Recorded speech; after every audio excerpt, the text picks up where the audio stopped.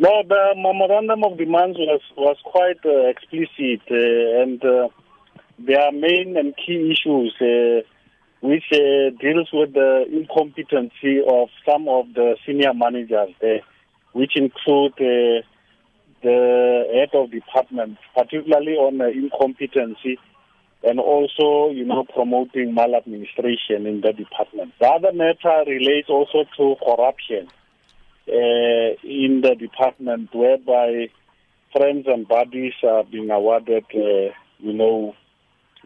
tenders. And other matters relates to, the manipulation of the performance management and development system. And also the issue of appointment of data capturers, which in the main advert, it did indicate that it's a permanent post. But currently they have been appointed on a temporary and contractual basis.